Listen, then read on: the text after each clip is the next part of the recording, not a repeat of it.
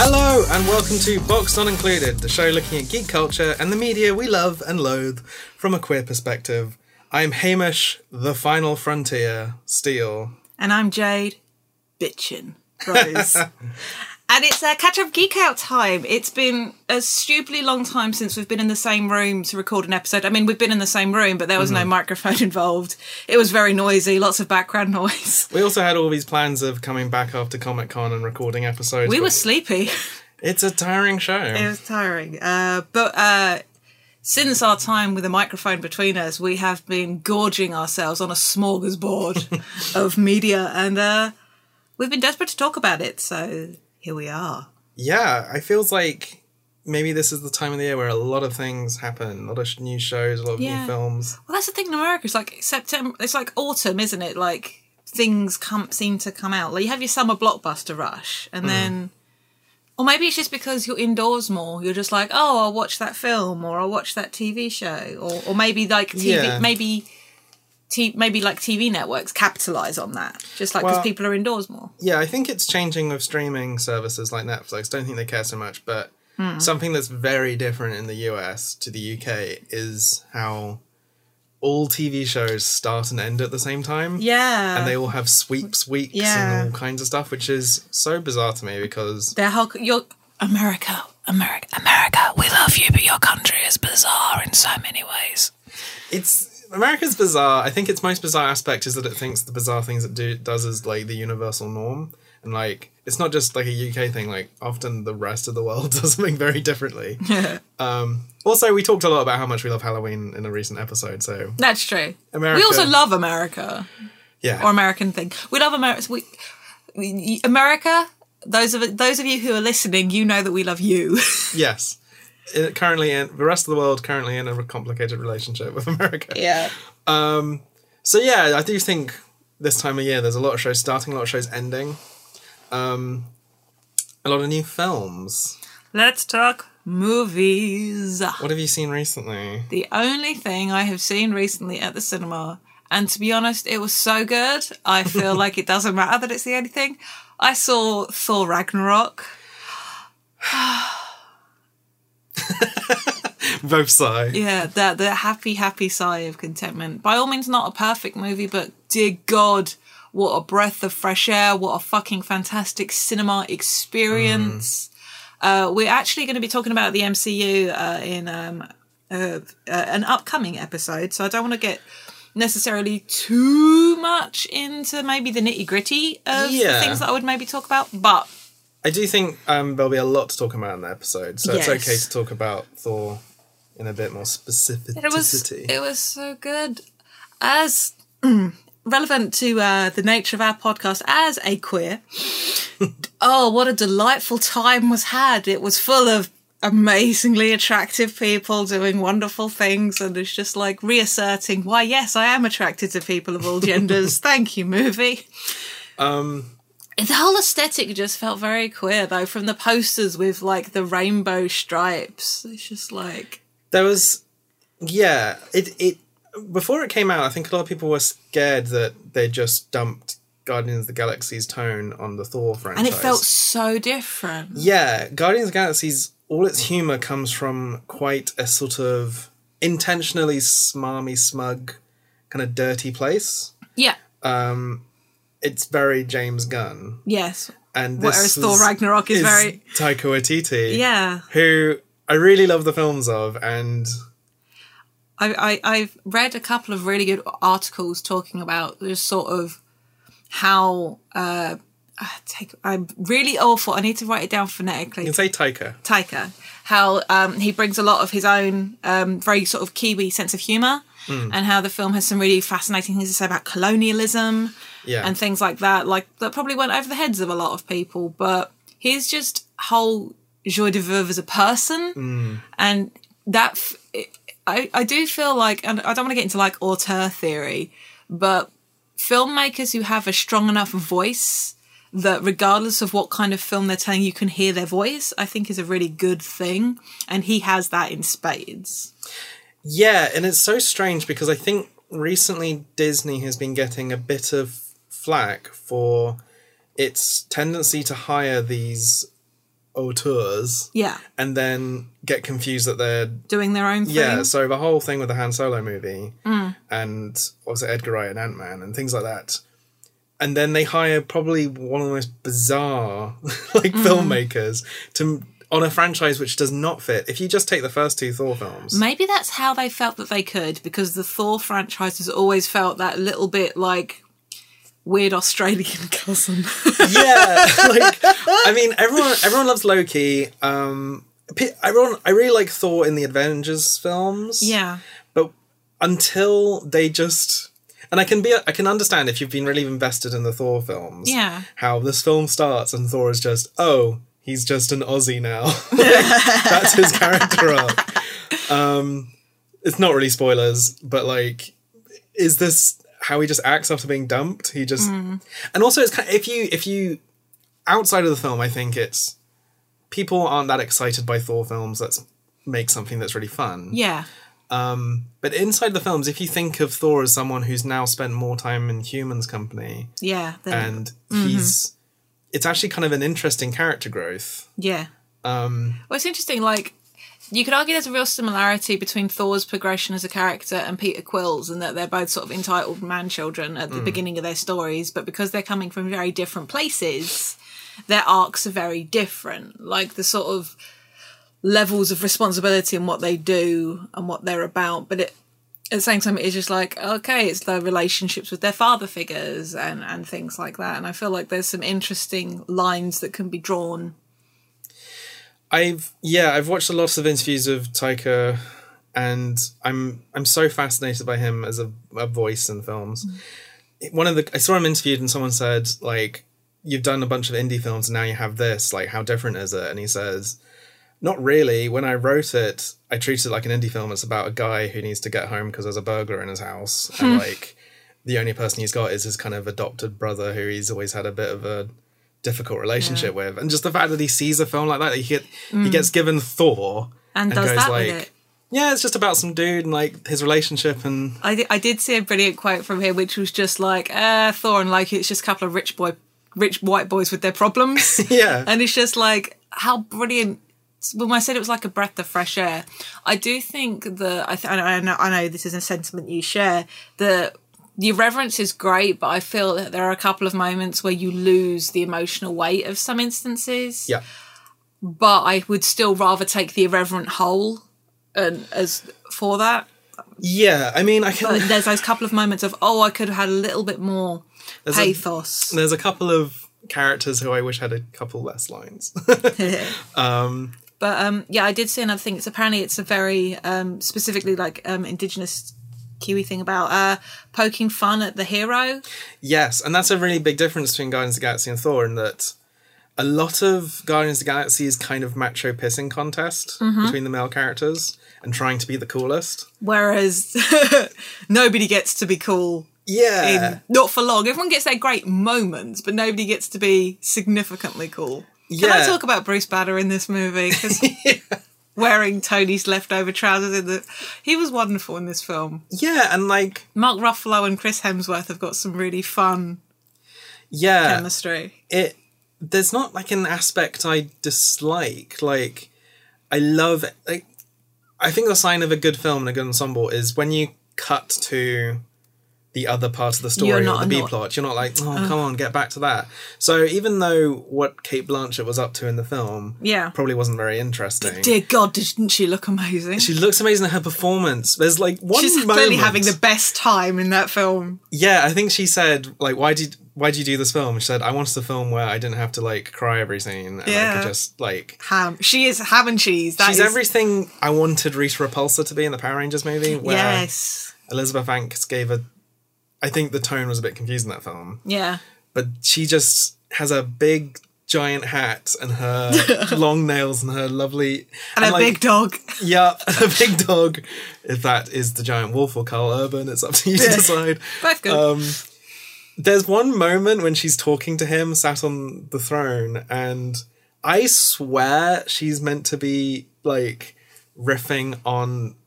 stuff I've seen Theresa May do. Yes. Her kind of hand movements and the way she's talking about the big society that she's trying to build. Yes. And I think it's really interesting because a character like Thor is quite tough to root for if he really is this, like, the whole kind of monarchy side of things. Yes, agreed. So I like that they tackle that a bit and show that almost you can't contribute to a country or a group of people without... Basically, every time I've gone to Australia, and I haven't been to New Zealand, but I'm sure it's quite similar, there's an odd vibe there, which maybe we don't get in the UK, where everyone's very aware that they're on stolen land and of the very horrible history to get to where they are today. Yeah. And so in Australia, and maybe it is similar in certain American things, maybe more increasingly, but it's very much clear in Australia, quite often if you go to anything like official, they begin by like thanking the people, the people who own the land, and that they're allowed, they constantly have this kind of, we have permission to be here because of your gratitude, you know. Yeah. I just don't know. I think there was just a voice that was added to the Thor franchise, which is really needed. Yeah, and I think speaking to this as an observer and some very insightful articles I've read, the Valkyries story, who you never hear referred to by anything other than a Valkyrie, which I find is an interesting thing in and of itself. But how that's very much an indigenous story of somebody that has part of their culture taken from them, and that retreat into sort of being somewhere different and then reclaiming that heritage. And there's some really wonderful, insightful articles that will speak about it much better than I have. But when Valkyrie has her moment coming along the Bifrost and the indigenous flag colours are in the fireworks behind her, and it's just like, yes! I mean, Taika also did punch up or helped on the script of Moana. And there's this overriding theme of feeling like you don't quite connect with your culture and it's somehow gone and being stripped away in some way, and trying to reclaim that and connect to it. And like I've talked in interviews I've seen of Taika talking about this. Yeah, that's part of his filmmaking. When he wanted to be a filmmaker, he wasn't connected to the voice of his heritage. He was wanting to be like Spielberg and Scorsese and stuff, and only when like he started making films did he realise actually how he connected back to what he wants to say. And I don't know, I think Thor Ragnarok is interesting because it can be completely enjoyed on a face level. It's very fun, but there's so much going on. Yeah, and just going on in a way that you just don't see very often. Like, I think Phase 2, we don't talk about MCU, but I think Phase 2 obviously had a kind of a villain problem that a lot of people complained about, where a lot of the villains weren't very memorable. Yeah. And I think they've done a lot better job in the most recent films, in that I do think Hela, in this one, just has a slightly different perspective and motivation. Yeah. I think that it's something very interesting, like, to have your villain being the one that just like, you cannot have the society that says it's all good and ignore the blood that's underneath it. Yeah. I think there's something really powerful in that. Yeah. And I think it actually helps that she's dressed in black and appears out of like an evil cloud and is like, oh, she's dangerous, be scared of her. Like, there's no mystery about her being the villain, which gives the film enough time to talk about her perspective, I think. Anyway, it's one of the films I saw recently that I was like, when can I see it again? I really want to see it again. I think I talked about how one of the things that frustrates me about Guardians of the Galaxy is that I really love the cosmic MCU world, but James Gunn's kind of perspective is just not something I'd gel love. with. Yeah. That said, I've forgotten the name of it. I cannot believe we got all the way through talking about when didn't mention Jeff Goldblum once. but that planet, his planet, one, I could just see the Guardians rocking up there, which I really appreciate. So I just want to have this riff where, because I saw the fan art that made me laugh and I keep seeing things alluding to it that makes me really happy, and Tom Hiddleston said something along the lines of it, but it's just like, when Thor arrives, minor spoiler, and they say, what, you have food or... basically, like, what are you? Like, food or slave or whatever it is. And Loki just being like, is there a third option? It's just like, the implication that Loki fucked his way to the top makes me incredibly happy, and that Jeff Goldblum is basically his sugar daddy who bought him new clothes. Yeah, there was a moment I was actually... So... Loki shapeshifts a bit. Yeah. And in the comics, he's quite gender fluid. Yes. There's a bit in the film when Cate Blanchett first arrives in Asgard. I really wanted one of them to go like, "Oh, hey, Loki," or something. But no, well, it's fine. Yeah, I did see some good things. Just like probably like everyone knew it was Loki, not Odin. Just like people just like humouring Loki. The biggest laugh that I got was Odin going like, "Oh shit." So love Anthony Hopkins. That was so one of my favourite moments was like when the oh shit moment Loki has when he realises who's there. Just like, I have to get off this planet. Yes, and then the moment where Thor gets like bitch slapped back and forth, and Loki's like, yes, now you know. One of my big problems with Age of Ultron is that it felt like Joss Whedon had written a sequel to the Avengers and they kind of ignored all of the development. Like, Iron Man 3 ends in him saying, I'm never going to be Iron Man again. Avengers Age of Ultron starts with him as Iron Man. Yeah. Doesn't really get discussed. And even though things like, I don't love the whole Hulk Black Widow thing, I actually like the nods to that. I like that, the other filmmakers are actually respecting the character development that's gone on. Yeah, and Loki's awareness about, I probably shouldn't go back to Earth. Yeah, and like, I'm not a witch. Why do you dress like one? That was funny. And I haven't seen Stephen Strange, but the cameo of Benedict Cumberbatch in that movie was tolerable, and Loki saying I've been fought. That whole business with him moving really fast, I'm like, cool, I don't need to see Doctor Strange at all. No, I liked that. I for some reason, one of the things that bugs me about Spider-Man Homecoming was its constant needing to remind you it's set in the MCU, and it was a reference to someone else every 5 seconds. It was fine, but I was just like, okay, I get it, it's fine. Yeah. For some reason it didn't bother me in Thor that just like Doctor Strange is in it. Because... But he is based in New York, and it makes sense that he would be keeping an eye on... Yeah. One thing that we have to say, because it's important, just like, I'm really frustrated that they had the G slur in the movie, because it added nothing. It just felt like so, boop, and just like, why is that there? You didn't need to work. Yeah, I don't see anyone discuss it, because it's just one of those things where I don't think people think of it as a slur. No. And I think people just need to stop using that word. And it's tough because that's some people's name, and that's the name of some like TV shows and movies engines. And places and stuff. Yeah. It's just a word I wish we could just phase out. Yeah.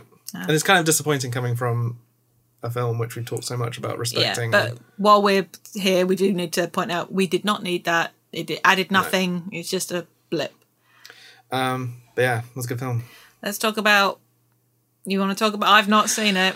Oh, I don't. I kind of just want to give a brief mention to the fact that I saw Justice League on Friday. And? It's interesting because if I'm very honest, I was pretty bored throughout it and left it. My one tweet when I finished watching it was just, I saw that. Because the thing is, you have a love for the car crash DC movies. I do. I felt quite sad that I was seeing it without Lydia because our favourite film is Batman vs Superman. Yes. We can talk about it forever. No, I think... But actually, from talking to other people, I've come to appreciate some things. Unfortunately, most of its plus points are just, it's not Batman vs Superman. There's just certain... Like, people are acting more in character to how I would like them to. The heroes are heroic. Okay. Despite the villain being so dull. It's Kieran Haynes, isn't it? I heard that he's one more on the list of Shakespearean actors who've turned up for a paycheck. Yeah, but like there's no presence from him. He's just kind of he feels that's disappointing. He feels a lot like the CGI orc in the Hobbit films. Yep. Where it's just like you're a big CGI guy. Everything you say is just I need this. Oh. I will kill this. That sounds compelling. Like with Ultron, for example, Ultron had personality. His motivations and his plan are completely ridiculous and they make no sense. At the same time, I'm captivated in every scene he's in. Yeah. I don't know.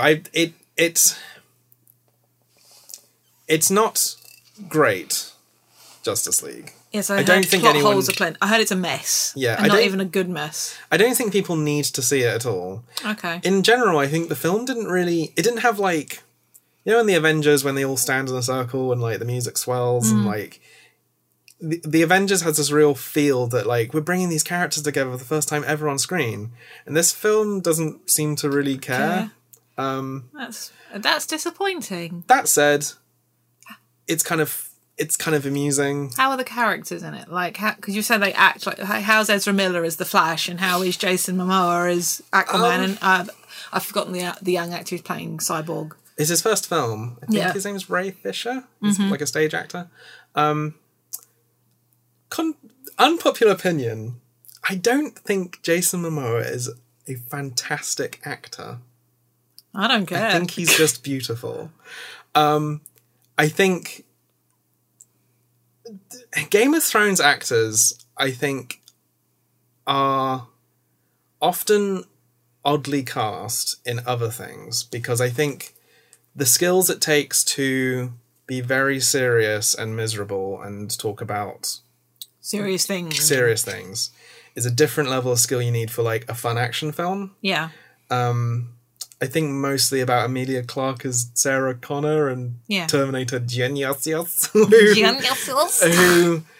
was just so not what I think of as Sarah Connor. Yeah. Jason Momoa was fine. He was just he was a little bit like... There's this one line where he just kind of goes, hey, I'm young, I've got shit to do, I don't want to die. And I thought, that's a really interesting thing to hear, like, a superhero say, I've got shit to do.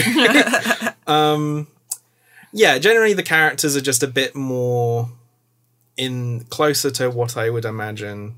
It's not a spoiler to say Superman's in it, is it? No. He's like on posters and stuff. Everyone knew he was going to show up with his dodgily CGI'd off moustache. Okay, so yes, it's noticeable, which is very interesting. Shocking! It's very interesting from a filmmaking perspective because you can see exactly what was added. So basically, Joss Whedon took over the film. Although his name's not really very prominent in anything. Mm-hmm. He finished the film after very tragic circumstances with Zack Snyder. But you can really tell his film and see another film on top. And I think that's why it's messy, because I think it was quite speedily done. And I feel like the most noticeable thing that Joss Whedon's done is turned a miserable film about Superman being dead and everyone being miserable into... When Superman is in the film, he is so in character as Superman. He's talking about truth and justice in the American way. He's like winking at the camera and like... Are we saying that Joss Whedon gets Superman? Yeah. In a way, like he's like his costume is fully brightly coloured and he's got hands on hips and like maybe spoiler, but like the music of the film, they play the John Williams Superman theme, wow. like in the music. They seem to get him. Yeah. And there's one line of Batman talking about Superman, which in both Zack Snyder's Superman films, he's struggled to understand, where I think Zack Snyder's one of the kinds of people who's like, why does he wear that costume? Why does he save people? I don't understand. And Batman has this one line where someone's questioning him about like why he cares about Superman, and he says like, he's the best person ever because he had all this power, but he worked at a newspaper and he had a girlfriend and he went to stay with his mum. Like, he could have done anything he wanted. Batman vs. Superman had like got a lot of stick because Batman has this weird dream where Superman's this evil dictator of the future. Yeah. And I think instead of going in the direction of that happening, the film actually goes, oh no, Batman was just paranoid and wrong. Yeah. And I think that's just necessary, but whatever. I felt a bit silly seeing it. Well. It was like a collective embarrassment avoiding each other's gaze from the cinema goers when we were going in and out. let's move from the big screen to the small screen. Yes. There's been some good television. Let's talk about Star Trek Discovery first, because we were going to talk about that the last time we did a catch-up, and you totally forgot to mention it until after we recorded. If you remember the last catch-up, there was a moment of like, you got anything else to talk about? And I went, no. Didn't talk very much. But I forgot, because I wanted to talk about Star Trek Discovery, which had just started. And now we're further in. So now we're past the mid-season finale. How is it? I'm peripherally aware through Tumblr. I haven't actually sat and watched it. It's very divisive. I consider myself a casual to... I'm probably, by some people's consideration, quite deep Star Trek fan, but to other people was very casual. I've seen, like, all of Next Generation once. Yeah. Bits of the others. Sure. All the films. You got me a bit. I'm aware of it. Yeah. And more than aware of it. I think there's usually when something's divisive. Yes.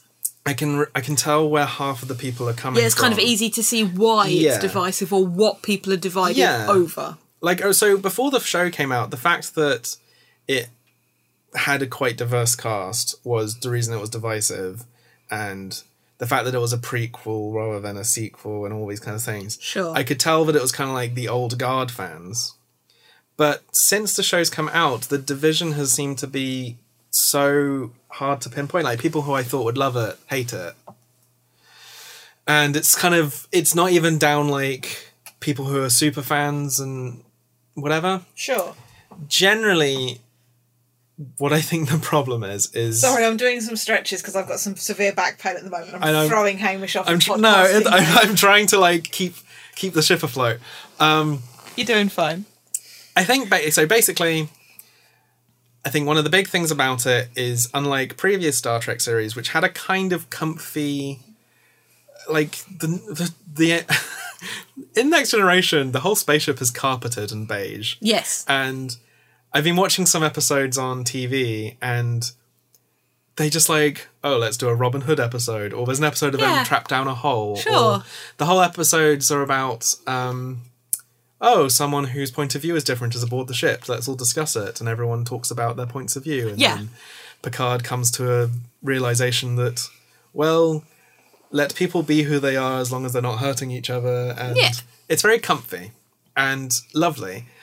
I do think, though, sometimes Star Trek fans think the message of the show is a lot more real and tangible than it is. Yeah. Like, especially in the original series, people talk about this perfect, ideal future, but as we've talked about, without any gays, with, like, horrible sexism, and, like, most of the shows are about finding an alien culture that behaves differently to us and us trying to fix it and make it more how we perceive things should work.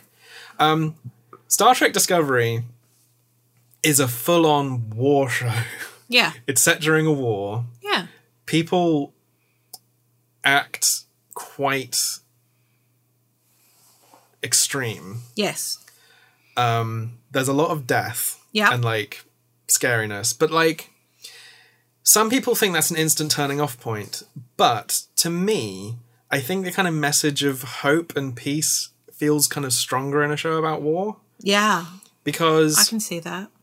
When there's no war in the future, and they're always just trying to avoid war, it doesn't come across as much. I think trying to preserve a status quo of, it's peace and hope, whereas that isn't as engaging to me as a concept, as I haven't watched it, as opposed to striving for peace, that hope that you will achieve peace. And they had peace before the show started, and they have peace after. And also, the whole kind of Klingon war thing is something that a lot of shows have talked about in the past. So it's kind of... So this is established. It's not like they're... Yeah. I think the reason I like it is basically the main character, Michael Burnham, who is the first time Star Trek's really had a main character. Like, the captains are usually considered the main, but it's very much an ensemble cast. Whereas this is telling the story of this woman from childhood to present day. Right. And the reason why I love her is there's so many shows built around male characters who do awful things and who you shouldn't be rooting for, but you kind of are. Yeah. And there's very few shows about female characters, as I was saying, because, and trying to be making a show with a female character at the moment, it's so frustrating because women aren't allowed to do those things. Yeah, there's like, oh, but people won't like her now. Or she can't do this because she's not likable, or she's too annoying, or blah, blah, blah. She's too abrasive. Or yeah. whatever. And I think that's especially interesting with a woman of colour as well. Yeah. So I assumed she'd be a kind of wide-eyed, wow, space is amazing audience point of view character. Nope. Yeah, the show starts and she is so not relatable. Mm. So she's a human who was adopted by Spock's father and raised as a Vulcan. And so she has a kind of upbringing like that. And especially in the first 2 episodes, she has a very strong sense of logic and does really bizarre things because they're logical, even though they're clearly wrong from a character point of view. And it's very interesting coming that way because I think Star Trek's usually been about the human characters trying to argue with the logical people and try and change them, where she's trying to fix everyone around her. Yeah. And just it's really interesting watching a character who I don't always agree with, but I always root for. That's good. That's really good that they can do that. And now, and instead of most Star Trek series, basically, if anyone has a problem with Series 1 of Star Trek Discovery, watch Season 1 of any of these shows. It's definitely had the best pilot of any Star Trek. Yeah, I heard that it was a strong pilot. I heard from what I read, bit of a dip, and then it picked itself back up. Yeah, it does a kind of annoying fake pilot in that the pilot's set like a few years before the rest of the series. Yeah. It's more of a backstory thing. Right. So I know that rubbed some people the wrong way. But most Star Trek series have dumped you in an ensemble, whereas this, they've feeded people in. Yeah, but all the characters that I've seen via Tumblr and Facebook and a bit of Twitter, I really want to get to know. Like, I love Jason Isaacs. Generally speaking, Michelle Yeoh is the captain. She seems great. There is the wide-eyed ingenue, the redheaded, who's like Michael's roommate. Tilly. You're making a face, so she's probably spoilers. No. Oh, okay, it's not that. She's kind of introduced in an episode, and I was like, oh gosh, here we go. She's gonna die. She's the red shirt. Oh, and she's not. They fake out. Yeah, because in the episode she's like so funny and interesting and dorky. Yeah. But then like, she's still here, and she's still like Michael's best friend, and she's really lovely. funny. And then we've got Anthony Rapp and the other actor. I don't know their character names either. Our gays, our first proper Star Trek gays. We need to talk about our gays or the gays. Yeah, super interesting in how both characters are introduced separately and and I knew from... Are they on different ships then? No. But you see them interacting for a few episodes and... Without knowing. I thought that they hadn't become a couple yet. And then an episode just ends with them sharing a... Bathroom? Yeah, they're sharing a they're brushing room. their teeth. And it's just like, oh no, they're just incredibly professional. The rest of the time they're What on the do you ship. know? We can be professional. I mean, as the show goes on, they stop being as good at that. But I really appreciate the fact that they have queer characters played by queer actors because... And the most frustrating criticism I've seen is, yes, there's gays, but unfortunately they're camp or something. And I'm like... What the They're not. They're just not played by straight people. Also, as we have discussed, camp is not a bad thing. No. And they're like, not. And I'm sorry. Also, I think that was a Rent joke because... Isn't there a song called La Boheme? Yes, La Vie Boheme.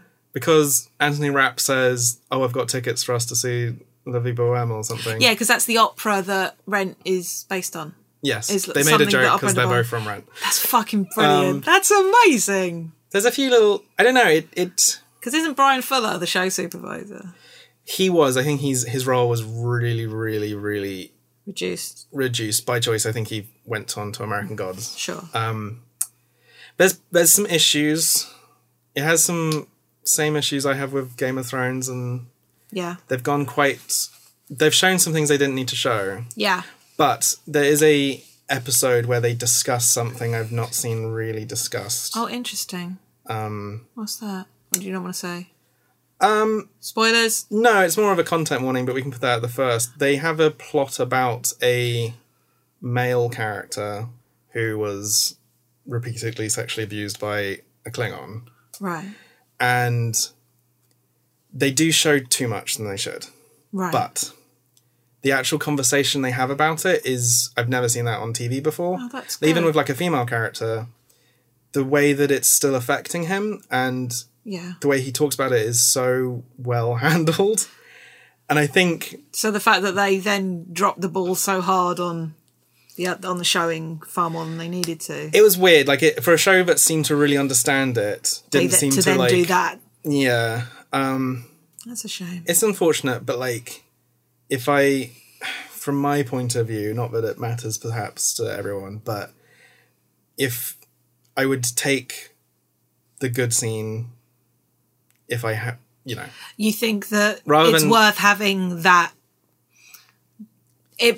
Not so... I think I know what you're trying to say. Basically, if I could have either that storyline removed or how it is... Yeah, we'd rather keep the storyline. I'd rather keep the storyline. And I feel you.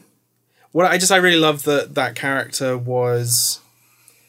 The character's like the security officer of the Enterprise, and he's defined by the fact that he's very good at fighting Klingons. Yeah. And the fact that didn't matter. Yeah. And that all the other characters understand what happened to him without any kind of judgment is just... Yeah. I don't know. It was really... I've never seen that done before, and it's... If Star Trek... If there's any, like, core that Star Trek has to keep, it's telling very current stories about... Sure. Our understanding of each other. Yeah. In a sci-fi setting. It's still doing it. Well, then you have convinced me that I need to sit down and watch it. I'll talk to my partner and we'll see about settling in and watching it. Because that'd be nice. I don't... It's on Netflix. I've got Netflix. I'll watch the thing. I don't defend every choice that's made. No, but overall, sure. I'm glad it exists. And I'm happy it's got a second series. Yeah. And it seems to be... I think it seems to be getting a bit more appreciated over time by... That's good. The Star Trek. That's good. Fans. Let's take a trip back in time to the 80s. Let's talk about Stranger Things 2. I really liked it, despite a couple of heavy caveats I have with it. I had an excellent time. Yeah. In short, I really liked it. The problems I have with it are problems I have with season 1. Okay. I feel like they sort of cut back on some of the stuff I found maybe a little grating about season 1 with regard... But I think my problems are very different. No, I don't know. I thought we talked about it, but fair. I literally just don't... I don't like the CGI. That's all. You're such a bitch. Sorry, I just think if a show's like going really strong for an 80s vibe... Yes. It annoyed me a bit more in season 1 because they talk about how good... There's a scene where they talk about how good the special effects are in The Thing. Yeah. And then they have a monster CGI. that could have been a person in a costume. Yes. But no, I do think it definitely treated its female characters a bit better. What did we talk about with season 1? It was that long ago. It was like almost a year ago, I think we talked about Stranger Things. I think we just talked about like the maybe almost slavishness with the nostalgia and stuff like that. Oh, right, yeah. And I feel like maybe because they didn't feel like there were as many explicit references and things like that. But I enjoyed it very much. My issues remain with the Duffer Brothers' real fucking slavishness to heteronormativity. Yeah. There's a couple of moments that I've seen get called out, which I definitely understand where people are going for, and I agree, while I also question a couple of small aspects of it. But it feels very just like... It's very dominated, apart from 11, it's Jane. It still feels very about boys. Despite the fact you got the introduction of Max, who's a great character. Joyce is still prominent there, but like Nancy and Jonathan feel very sidelined in this season. Maybe. And just like it feels very fucking straight. And like, yeah, okay, it's kind of cute, but I really don't need to see all these 13-year-olds like seeming like they're in a desperate need to be in a heterosexual relationship. Yeah, I think basically there's just a scene in season 1 I really hate, and I didn't get that same feeling again, which is when Jonathan like shouts at Nancy in the woods about being... Yeah, I know. And like, I don't like that scene because Nancy kind of just shrugs as if, you're right. Felt a little bit like the Duffer Brothers shouting at all of their girlfriends from the 80s. Sure. And like, finally we can tell that to them. Anyway. But I loved everybody's character this season. Yes. The Steve Harrington story. Yes. Best babysitter. Steve, mum, friend, Harrington. But everybody's character arcs, I loved where every character was. I love that they did more with Lucas this season. I love where Dustin went. I love the introduction of Max. I thought Jane's story was really interesting. Hopper was great. Bob. I mean, essentially, Will is a new character as well. Yeah, like getting to see, like, give Noah. Is it Snap? Is it Snap? Is it pronounced Snaps? Don't know. Give that child an Emmy because he is so good. Yeah, he had to be the Joyce this season. Like, every scene is him crying or upset. Yeah. There's a line in season 1. Yeah.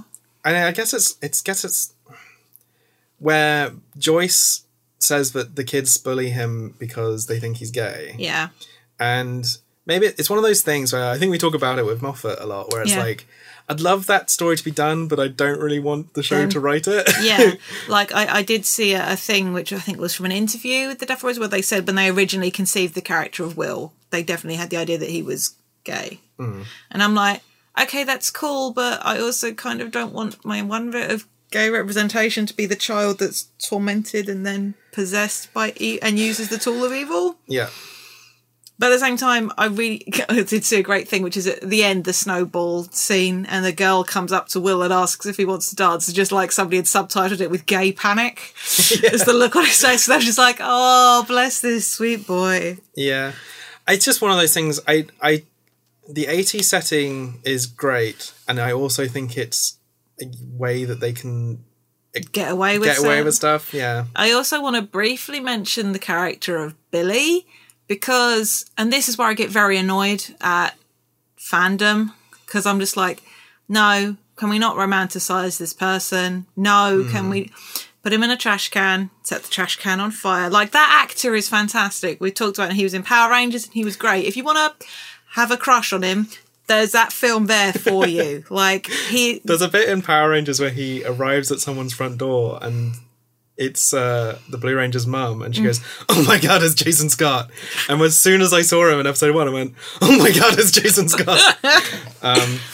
But yeah, and like, I could have done without while I appreciate we got the moment where Billy's interacting with his dad, and his dad is clearly the reason why Billy is the way that he is. That does, let's reinstate, cool motive, still murder. Thank you, Brooklyn Nine-Nine. Regardless of what abuse Billy is on the receiving end of, that doesn't excuse one fucking iota of his behaviour towards Max, or the fact that he is a racist asshole, or the fact that he beats the snot out of Steve.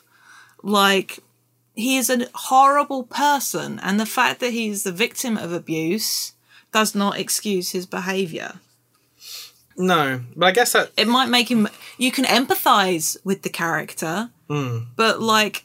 Is that more of a fandom issue then? Yes. Yeah, I've not... There is already quite a lot of Billy/Steve fic on AO3, and it makes me angry and upset. Yeah. What did you think of the continued D&D parallels? That was very good. I know a couple of people go, that's not how mind flayers work, which just made me laugh. And the Demodogs. I appreciated the D&D reference. I appreciate Dustin continuing to be Dustin. Dustin is if I was to reproduce, I feel like I would end up with a child like Dustin, and it makes me the fact that he's like in class and refers to his science teacher as yes, my lord. That just made me so very happy. I think basically between season 1 and 2, I was like analysing Stranger Things and whether I liked it really or not. Yeah. And then like a minute into season 2, I was like, oh my god, this is so good. Yes. I understand the criticism, and I have it as well, maybe, that plot-wise, maybe they didn't go very far in the season. Agreed. But character-wise... Yes. Which, for me, you know me, I'm all about character. I'd quite happily watch it. That still matters. Yes. I think I made a tweet where I would have liked them to make Stranger Things more like monster of the season. Mm-hmm. Like, I like the Upside Down, and I think they're so deep in it now that they couldn't really do another thing. Yeah. But I would have also... Apparently there's going to be a third season. Like, the evil's still there. Yeah, I think it would have been nice to have seen... I want to see it's, like, missing season 1 Monster of the Week season where, like, it's werewolves and ghosts and aliens and stuff. I'll give a shout out to the 11 Hopper relationship because there's a lot for me to cry about in a good way. It's a narrative we have seen before. I don't care.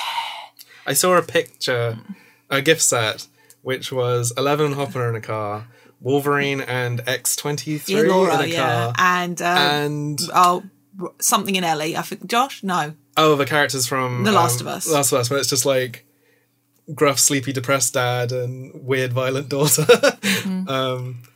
I am... Yeah, I have a lot of feels, and the bit with the bracelet, it's like... It's really sweet. I also saw a really valid thing that I want to bring up. I don't want to unpack it now, but where 11 meets 8, whose name is not 8. But we get to have that moment, and I thought that was really great. But also there's some very valid criticism about how demonising the rage of a woman of colour, whereas a white woman is allowed to be angry. Which is annoying because I really like that group of characters and I would quite happily watch their spin-off season. I mean, the first scene in the season is them escaping something, and I was like, oh, this is a world now. Like, we're building to something. And then it kind of culminates in a one-episode sort of side story. But yeah, they are aggressively 80s, that group. Yeah. And I love this notion of this group of outcasts, especially when you think about it. This is 1984. Like, I got such queer vibes from that group, and I'm just like, I want to spend more time with the... But it's not their story. It's about how their story intersects with 11/Jane's. And I find it very hard to not call her 11, but her name is Jane, and that's important. Can I give a brief shout out to David Harbour?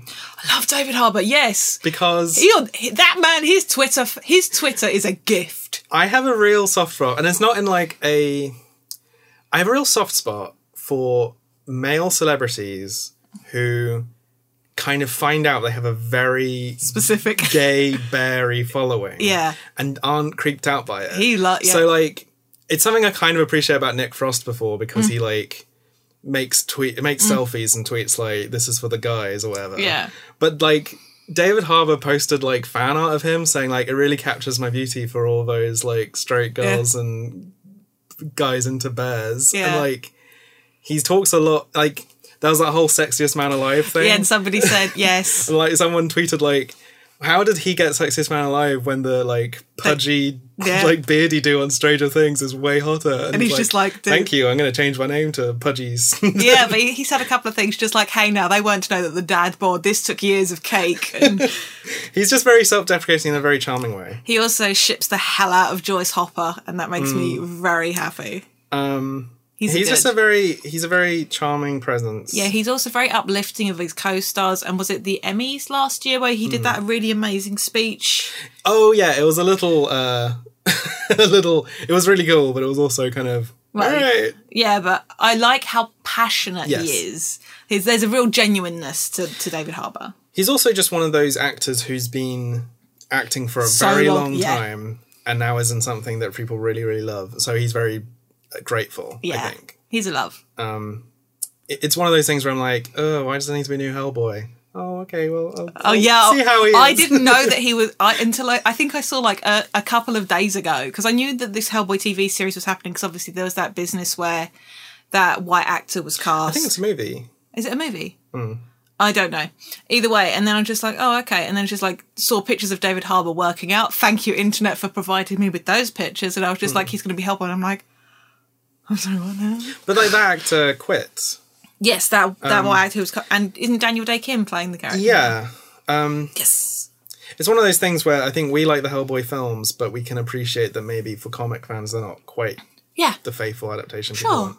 It's why, yeah. Anyway, this is going to be a long episode. There's so much to talk about, but I want to keep talking. Yeah, guys, getting a bumper catch-up. Let us quickly divert to Doctor Who. Yeah, that's an update. Which new series hasn't started yet, but we have had the reveal of the costume. It's so gloriously gay. Like, every lesbian I know and, like, woman-loving woman is just like, yes! Yeah, She looks amazing. She looks great. She looks so good. It's exactly the level of kind of sexiness I was hoping, because the Doctor's outfits, he's often looked kind of cool. Yeah. And I think he should always look that kind of dorky cool. Yes, like, and that definitely qualifies with the chunky boots and the big socks. Yeah, without it being male gazy and awful or... It's the right amount of... It's practical. It's got a feminine edge to it. Yeah. It looks like an outfit a woman would choose to wear. Yes. I love the idea of the Doctor thinking, oh, I can use this wardrobe now. Yeah. And going like, what do girls wear? And in a way, it looks like a kind of thrown together memory of like Clara and Bill's kind of... aesthetic. This'll do. Yeah. It feels like the Doctor would choose it, which is good. Yes. Like I was... None of that outfit made me go, that? I was scared of either giant ball gown, which, like, it sounds stupid, but, like, it makes sense for the Master to... Because the Master's the most flamboyant... Yes. Or just wearing a kind of man's suit, which would be fine, but would feel like a lazy or, like... I'm all for... And I hesitate to use the term androgynously dressing because people use androgynous to mean women who dress vaguely in masculine clothing, and that is not what androgynous means. But yeah, like you said, this feels like a woman's outfit. I think, Time Lords have always tried to blend in badly. Yeah, and that vibe is there. I want that coat so bad. It's great. And like there's so many details I hadn't quite noticed, so... She's got, like, these weird earring piercings and stuff. I didn't notice that. She's got, like, a piercing up there. I'm going to touch my own and feel proud. And just lots of... It's just... I'm very excited. There's a lot of personality there. Yeah, and I'm looking forward to the variations, because I'm sure, like, the shirt will change. Of course. The socks. Yeah. Let's talk about the thing I am less jazzed about. Okay, yeah. Which is the companions were revealed. Mm-hmm. I don't know how I feel about Bradley Walsh. I really don't. I like that there's going to be a team. I like that it's a small group. I like, it feels like it's 2 students and a teacher. Is that correct? We don't know what they're playing. But age-wise, that's the impression. Yes. Like, it's 2 old, like... There's Bradley Walsh, who, while an actor, is more famous now for being a game show host. Yes. And this is not that I think Bradley Walsh should be a bad actor, bad in the role. This is more, I dislike the direction they made with the choice. Yeah. Personally. These 2 kids. They're cool. I mean, it's nice that the majority of the companions are people of colour. Yeah. We've got a woman and assuming gender here, but a lady and a couple of guys. I think that's kind of the thing that's... I can understand the problem. I think there's a lot of... Casting a female Doctor, there shouldn't be problems, but because it's not been done... Yeah. There's things that needs discussion. I think either having just a female companion or just a male companion, people would probably complain either side of it. Definitely. So I think TARDIS team's the way to go. I think it's just that why is Bradley Walsh there? I think the thing to... like, why is Bradley Walsh there? Yeah. Maybe he'll die really quick. I mean, they were introduced as the Doctor's friends. That's an interesting choice of words. Yes. Because I remember when Danny Pink was first unveiled, they said, he's one of the Doctor's new friends. And everyone's like, you can just say companion. And then he turned out to not be a companion. He was just in the majority of the episodes. That's a cool way to think about it. I mean, because we don't know how long these relationships will last. We don't know. We do not know. I love a TARDIS team. I'm very interested in the idea of a team joining at the same time. Yes. Because that scene hasn't been played before. Because normally, I suppose it did at the beginning.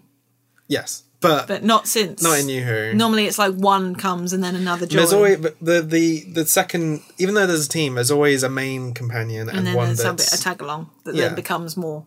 Yeah. It'll be interesting to see how it develops. Yeah, I mean, I'm excited for the Christmas special. They just released a trailer this week. Oh yes. It feels incredibly fan pleasy in the way that I'm. Of course, Moffat was always going to do in his final episode. Yeah.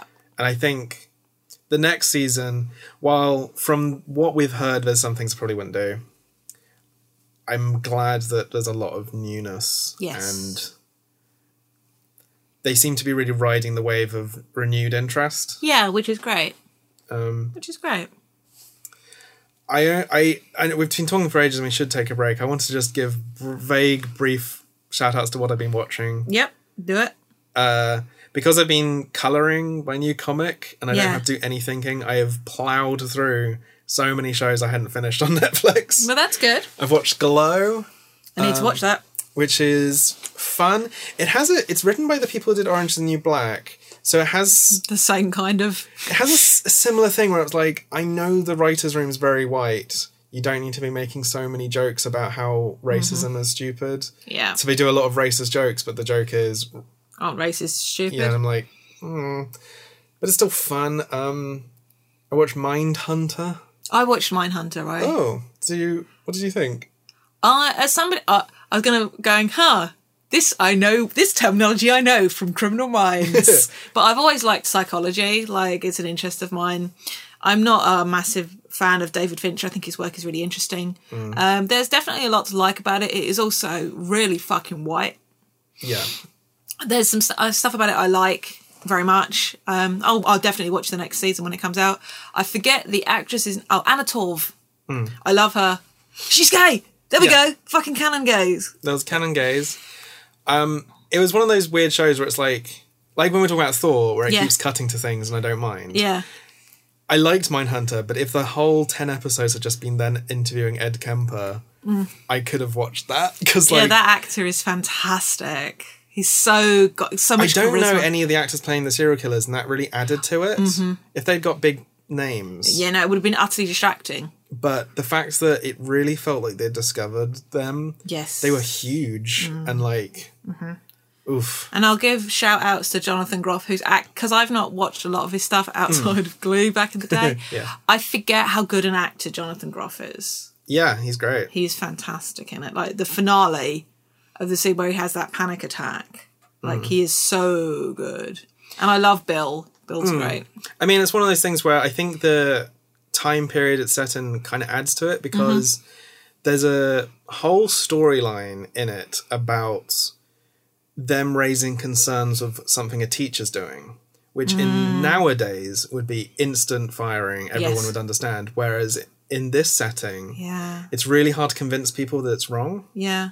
And I thought that was interesting. And even like the main character has a lot of opinions I don't quite agree with. Yeah.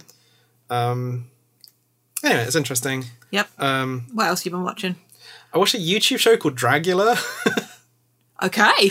Which is basically Drag Race, but exclusively for a very niche scene of like prosthetic-y monster like queer performers. That sounds amazing. So their first week's challenge was to do a runway show inspired by Hellraiser, and they all had to be Cenobites. Fuck yes. This is on YouTube. Yeah. I am watching this.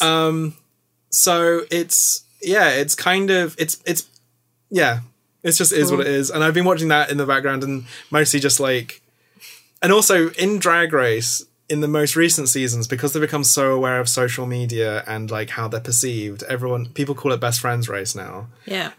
These queens, their world is so small. Yeah. They all know each other and they all hate each other already. And they're like, you cancelled me from your night on your weekly show. And you're like, yeah, well, you spat blood on my curtains and I didn't like it. And like, they hate each other straight away. It's fantastic. It's just a fun little distraction. I think it's on YouTube. Yep. I've also started watching The Good Place, which I'm really enjoying. It's like, you can tell it's from the creator of like Parks and Rec and like Brooklyn Nine-Nine. It's got that vibe. But it's got a much higher concept. Yes, and the central cast is, I've only watched like 3 or 4 episodes. I'm just having a really... I know where stuff is going. I've been spoiled for aspects of it. Yeah. But, like, I was like, who died and left Plato in charge of ethics? Who left Aristotle in charge of Plato? It's just like there's some really fun stuff in there. Yeah. Just like I've really enjoyed it. It's one of those shows I've watched mostly through GIFs, and I'm waiting to sit down. Any more, or should we stop and put the kettle on? I think this is our longest part one ever. Okay, let's get a beverage.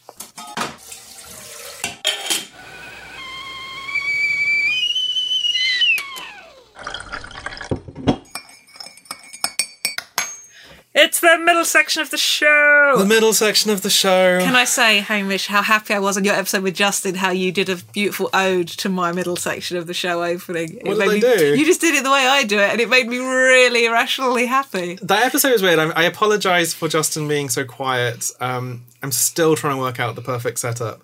I've got a new mic, so I sound a bit better, but I also need to work out where everyone sits. Yeah. But yeah, it was really fun. I felt really dirty saying "and don't let anyone box you in." I felt like I was you should stealing. You should. I was unsure if I should say it. No, it would be wrong to not have it said. I'm glad you felt wrong saying it though. But I want to thank some people. We had some good feedback for that episode, and I want to thank all the listeners as always for continuing to listen to the show and support it. The Facebook group continues to grow. We've had like people from further afield like asking to join, which has been great. Oh, is it Reed Black who's been marathoning and who's been doing some tweet? Yes. Shout out, much agreement, much love. Appreciate it. Yeah, Reed's a great artist. He did a podcast called Drawn This Way. Oh, I think I've heard of that. Which I think I was on. I think a couple of times.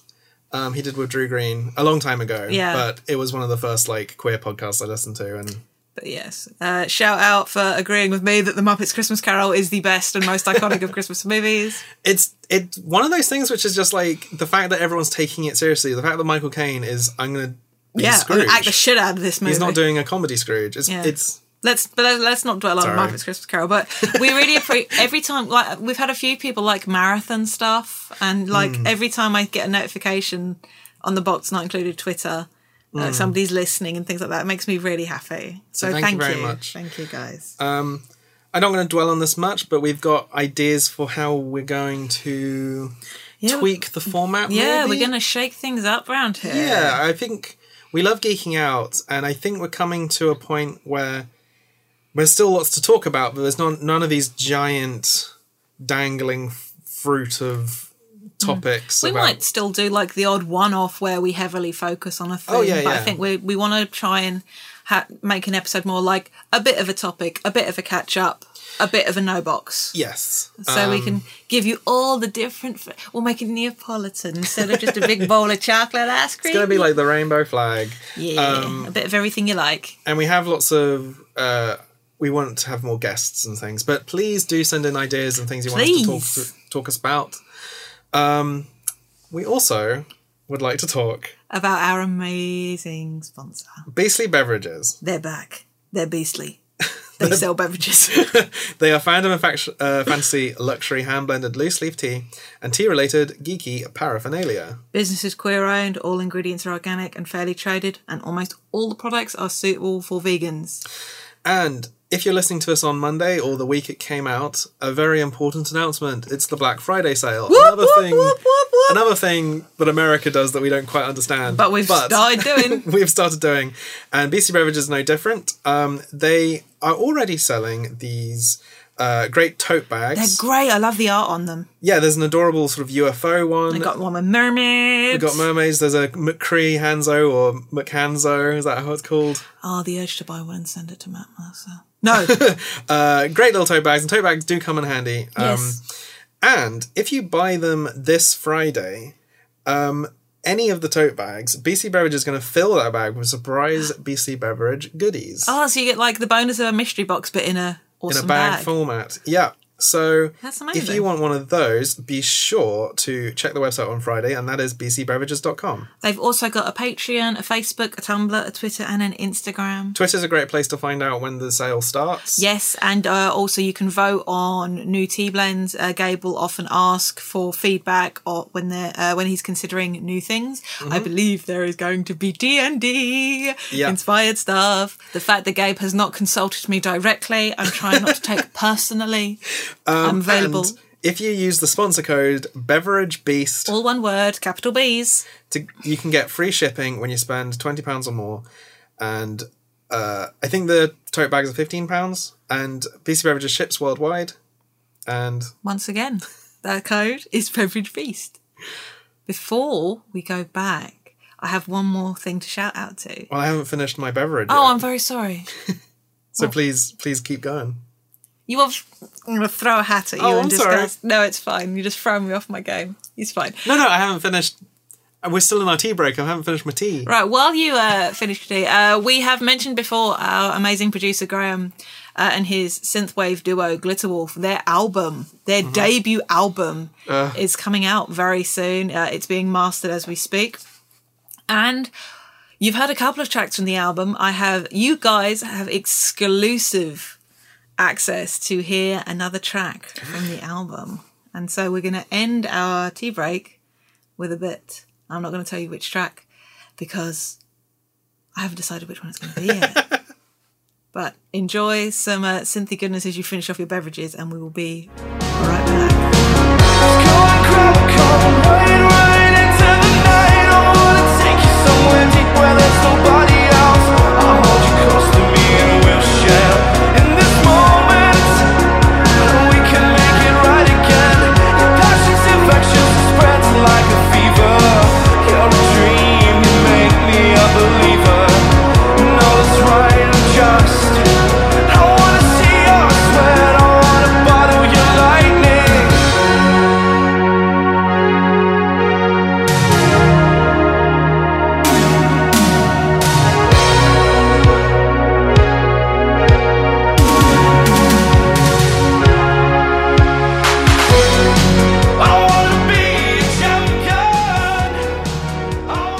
Let's talk about games. Yeah, I just a quickest of shout outs to since we last did a catch up, Mario Odyssey has come out and I've completed it and it's lovely.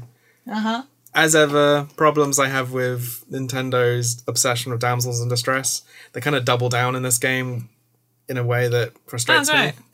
But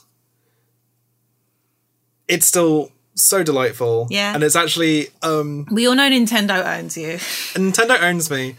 And you're wearing a Mario sweatshirt right now. Yeah. It's just lovely. I love it. I didn't like it straight away. Oh, right. In a way that I have other games. I was quite disappointed for the first sort of couple of hours. And it was only actually completing the game and like seeing it as a whole, I kind of really got it and loved it. And I just was only mentioning it mainly because I have now got and ordered everything for my next cosplay. Yes. Which is Luigi's First Pride. Which is... I'm excited. I've got short dungarees and I've ordered a bunch of patches on Etsy and I'm going to put a big star on my butt. That's precious. I've got like a handkerchief covered in Booze, the ghosts, that I'm going to like stick in my back pocket as well. Check the code. I'm going to check the code. I don't know what ghosts means. I'm going to shave down my moustache. I've got it all ready and I'm really excited. Is that going to be MCM for that one? That'll probably be yes. MCM. In which case I will do Dyke Daisy at Pride with you. Thank you very much. We'll look into what we can... The problem of cosplaying variations of Nintendo characters is very few of them have very strong personalities. So it's... Luigi has the most, I think. But I'll figure something out. We'll figure something out. Cool. Speaking of being gay, that's one of my least graceful segues. Yes, the topic of our podcast, yes. we have had some news because BlizzCon has happened since our last catch up. Mm-hmm. We got that really cool Honor and Glory short about Reinhardt. Yes. Which also features Torbajon's hot daughter. Fucking hot daughter. Yeah. We like arms. It's good. They're good arms. They're good arms. But what I really want to talk about, and this is partially because I watched some people playing Overwatch briefly, which I cannot watch people playing it for very long because it kicks off my motion sickness so bad. I'm hoping that if I play, it will be better because I will be in control of the camera at least. However, what has really inspired me to want to play Overwatch is the release of a new hero. I use the term hero loosely. Let's talk about Moira. Yeah, I downloaded the update and played with her for like an hour yesterday because I know I wanted to mention her. She's fabulous. Dear Blizzard, thank you for giving me the gift of an androgynous-dressing, evil, red-headed scientist. Much love, Jade. Yeah, I think there's the only backlash I've heard is just that she's meant to be in her late 40s, and Blizzard's not very good at showing that age on female characters specifically. Yeah. However, I won't talk about this much because I don't really know what to talk about it, but the Irish followers on Twitter adore her. Yeah. Because they don't get good representation very much. And despite her being a evil supervillain, yeah, they are saying, like, in terms of being Irish, this is one of the best representations ever. I don't trust Blizzard enough to resist giving her a leprechaun skin one day or something like that. But at least initially... Someone who can outdrink Jessie McCree, though. Yeah. They are... it's just really nice seeing a community that doesn't feel like they get much representation, but they feel very satisfied. And I approve of all the the shipping that's already happening, the hate shipping of Mercy and Moira. Yes. Because even I can tell, layman that knows very little. I mean, we haven't talked about Overwatch since episode 2. But like the dark counterpart, like she is Talon's Mercy. She's you don't need both on your team, basically. Because I found it interesting because I'm in the little preview video, it's just like she is the reason that Gabe became Reaper. Yep. I say Gabe, forgetting that it's not Beastly Beverages Gabe. Gabe Ures. Yeah, I think whenever there's a new character, there's like a cycle of people saying she's they're over. OP, I mean, most of the new characters have been women. Yeah. It's like she's overpowered. She makes certain characters useless. Then there's a cycle of she's useless herself. Yeah. No one ever wants to play as her, and then everyone goes back to normal and just plays as who they want to play as. Sure. But yeah, I am hoping. I think I will possibly try to do a Moira cosplay at some point. Nice. Pre the mods, like that fitted waistcoat look with the shirt and tie that made I had to bite. I bit my fist. Like it was literally I believe when they released that video, I literally re-quote tweeted going, "Oh no, oh no, oh no, oh no." She's I don't know. It's the fact that she's got an Irish accent, though, this is going to ruin me. She's she looks like Annie Lennox and like Ziggy Stardust, and I can go red. Yeah, her like skins are so glam, ridiculous. Her colour is purple. And she anime runs. Oh yes, yes. She like goes do do do do. Beautiful. I also really like playing as her because when you play as her, your screen, you just see her like fingernails and nails just sort of like doing that. Yeah, that's the one argument that she's not a lesbian, right there. Well, maybe she just likes to. Let's not dwell too much on that. And maybe they're just stuck on. She like clicks them off.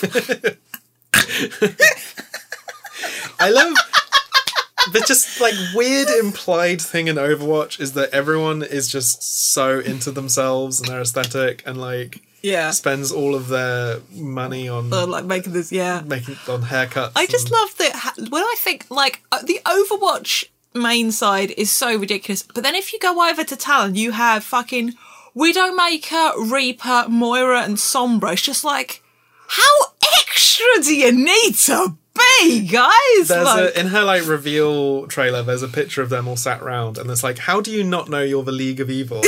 Like, you look like in House of Mouse when it cuts to the villains table. Like, look at your colour scheme. Like one of you is literally smoking. Gabriel looking in the mirror like, are we the baddies? Yeah. I'm wearing a skull. Yeah. It's good. It's very good.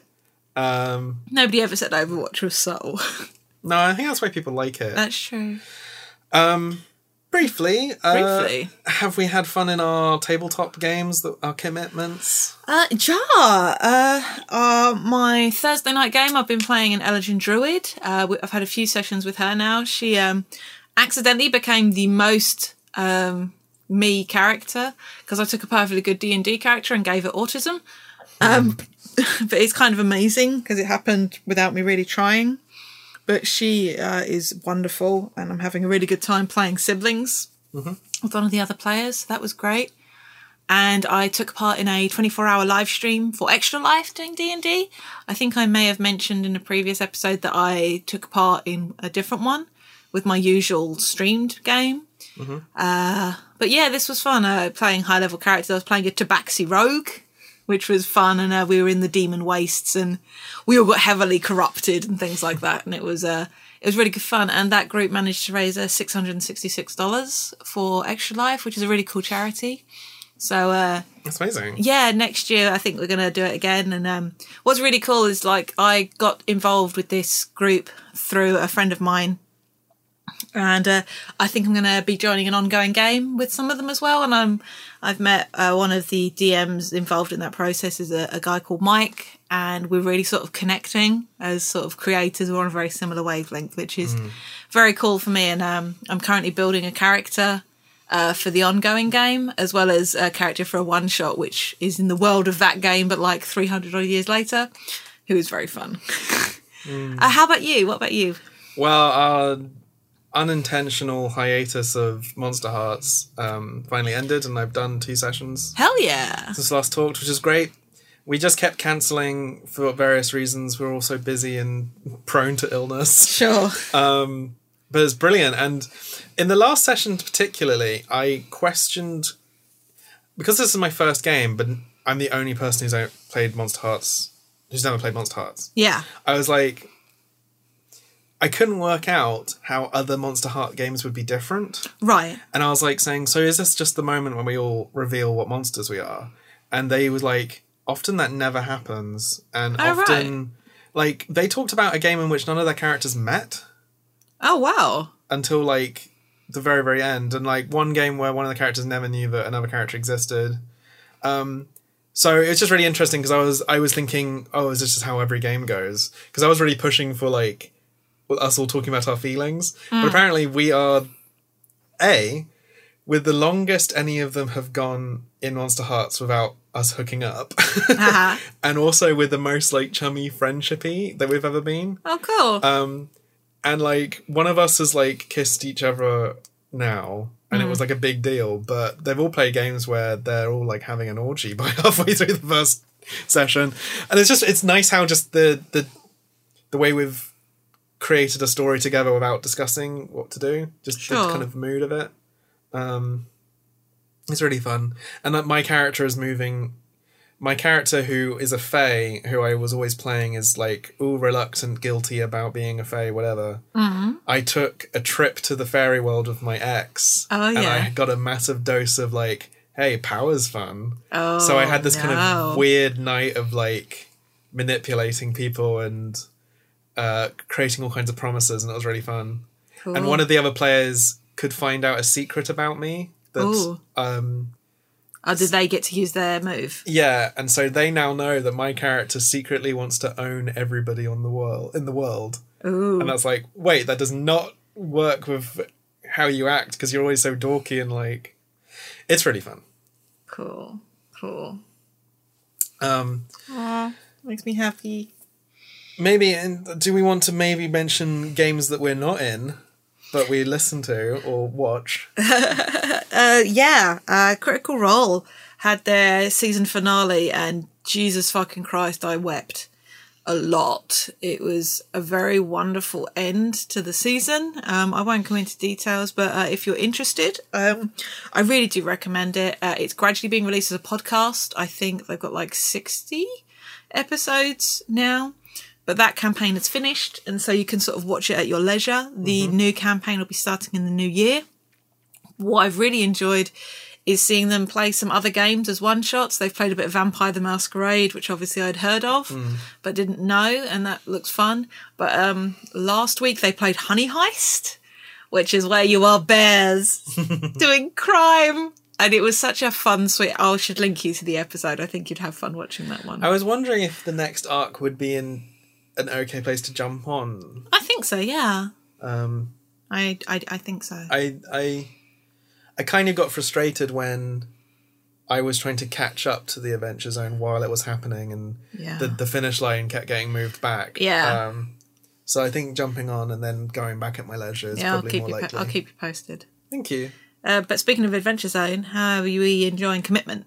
We haven't listened to this week's episode, so you will not be spoiled. It's interesting. It's everything they have said about it in like metally, being like, we don't know if it'll work, we're just trying things out, very much holds true. Yeah. I think my issue at the moment is I was okay with them being quite loose with the rules on D&D because... You didn't know them as well? I didn't know them as well, but also everyone knows D&D quite well, or like the kind of the core of it. Yeah. And it has a very extensive rule book you can get anywhere. And I just have a little more worry that because Fate is lesser known, and this is going to be a lot of people's first interaction with Fate, that how off book they are sometimes might have a bit more lasting impact on how people play Fate than... Like, when you go into their D&D thing, you're like, I know they're not playing it properly. This is, like, story first. Sure. Whereas I've listened to the 2 episodes and not really noticed them using Fate. They've got character roles. Yeah, they got character sheets, but even the roles aren't quite... They're not the way I was taught Fate. Yeah. I feel you. I like the characters. Same. It's throwing me slightly that originally their characters were... Like, I love all the fan art. I've drawn fan art of Taz before, but they sounded like their characters so much. Yes. That ultimately I did imagine them. Yeah. Whereas now they're playing characters who are very different to themselves. Except kind of Griffin, yes. Big jumpy boy. 8 foot vertical leap. I don't know. I it's just interesting. I'm finding myself looking forward to the next arc. Yeah. Possibly more than the next episode of this one. But we're still tuning in. Yeah. Yes. Just while on the subject still of podcasts, a quick one. I want to give a shout out to Poly AM Radio, which is just a topic close to my heart. It's kind of what it says on the tin. It's sort of not quite an advice show, but talking about being polyamorous. And it's very cool. They're only a couple of episodes in. The hosts are very charming and lovely, and I'm enjoying it very much. So if that's something that you find is relevant to your interests or your life, then do check it out. Lastly, I know both of us have committed to a lot of podcasts. I say, having not released anything yet, unlike you who are 4 episodes into the podcast. Yeah, but I do know that I'm doing work. You're doing a lot of work for this one. There's a reason it's not out yet. Despite that, despite the fact that Hamish is also working on Husbands. Yes, which you have mentioned before. I don't feel that's a spoiler. No. We've just gone past when our release date was going to be. But yeah, there's no hurry with that. I live with him. Yeah, but at MCM, Hamish and I got talking, and we kind of had an idea for another podcast. Yeah, I don't think this will obviously tick everyone's box, but it's... We've talked before about wanting to rewatch some things that we both love. So we're thinking of doing a watch-along podcast. Of Futurama. Yeah. Not The Simpsons. This is not a Simpsons podcast, and there's many Simpsons podcasts, but there's actually very few Futurama podcasts. Yeah. Especially kind of retrospective ones. Yeah, I mean, we're both fans of the show, though. Although we watched a lot of the early stuff, I don't think I watched the later seasons. No, I definitely didn't see how it ended. So we're looking forward to sort of going. We found like we were quoting it on the bus and we didn't stop. Yeah. Like an hour or so journey, and we were just like, I feel like this is grounds for discussion. And I think it'd be a fun thing to do on the side where we both know what episode we're watching and we just watch it. And... Yeah. And this will be a fun one that we think we can easily get people in to join us and like offer their thoughts on the odd episode. Yeah, exactly. So we're excited. I'm just excited to rewatch it. Yeah, me too. It's been a while since I watched any of it. Yeah. We do have a name. Yep. We are probably going to keep. Do we want to tell them? Yes. You do it. Okay. Our podcast is going to be called Good News, everyone! So if that sounds like something you'd like to listen to, tell us that that's something you'd like to listen to. I'm not going to do what I usually do, which is like make the Twitter, tweet loads of things, design the things. We're going to just try and find time next time I come down maybe to... watch an episode. Yeah. Be fun. I'm very excited. Me too. We have talked so much this episode. This has to be our longest one. But Quite there's been possibly. so much. Yeah, this is what happens when we don't talk more. So you guys get to hear the delightful brunt of it. Hopefully it was entertaining for you to listen to. If you would like to get in contact with us, talk about any of that. Or to tell us to shut up. Yeah, we have our individual Twitters. I'm Jade Oxford Rose. I'm Hamish Steele. And of course, there's Box Not Included on Twitter as well. We have a Facebook group, which we talk about a lot. Just search, you can find that easily enough. Just give it a search. And please send emails to us at boxnotincluded@gmail.com. We'd love to hear from you. Suggestions, feedback. We mentioned the new format, and also if we're going to do that, we will need more questions on the regular. Yes. So please just keep sending in anything you want us to talk about.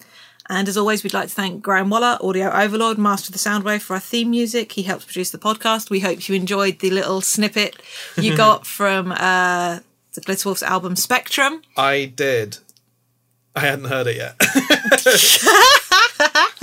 But yeah, you can check out more of his work at grahamwaller.com, and you can hopefully soon buy the album Spectrum. Check out glitterwolf.bandcamp.com. But until next time, I'm Jade Rose. I'm Hamish Steele. And don't let anyone box you in.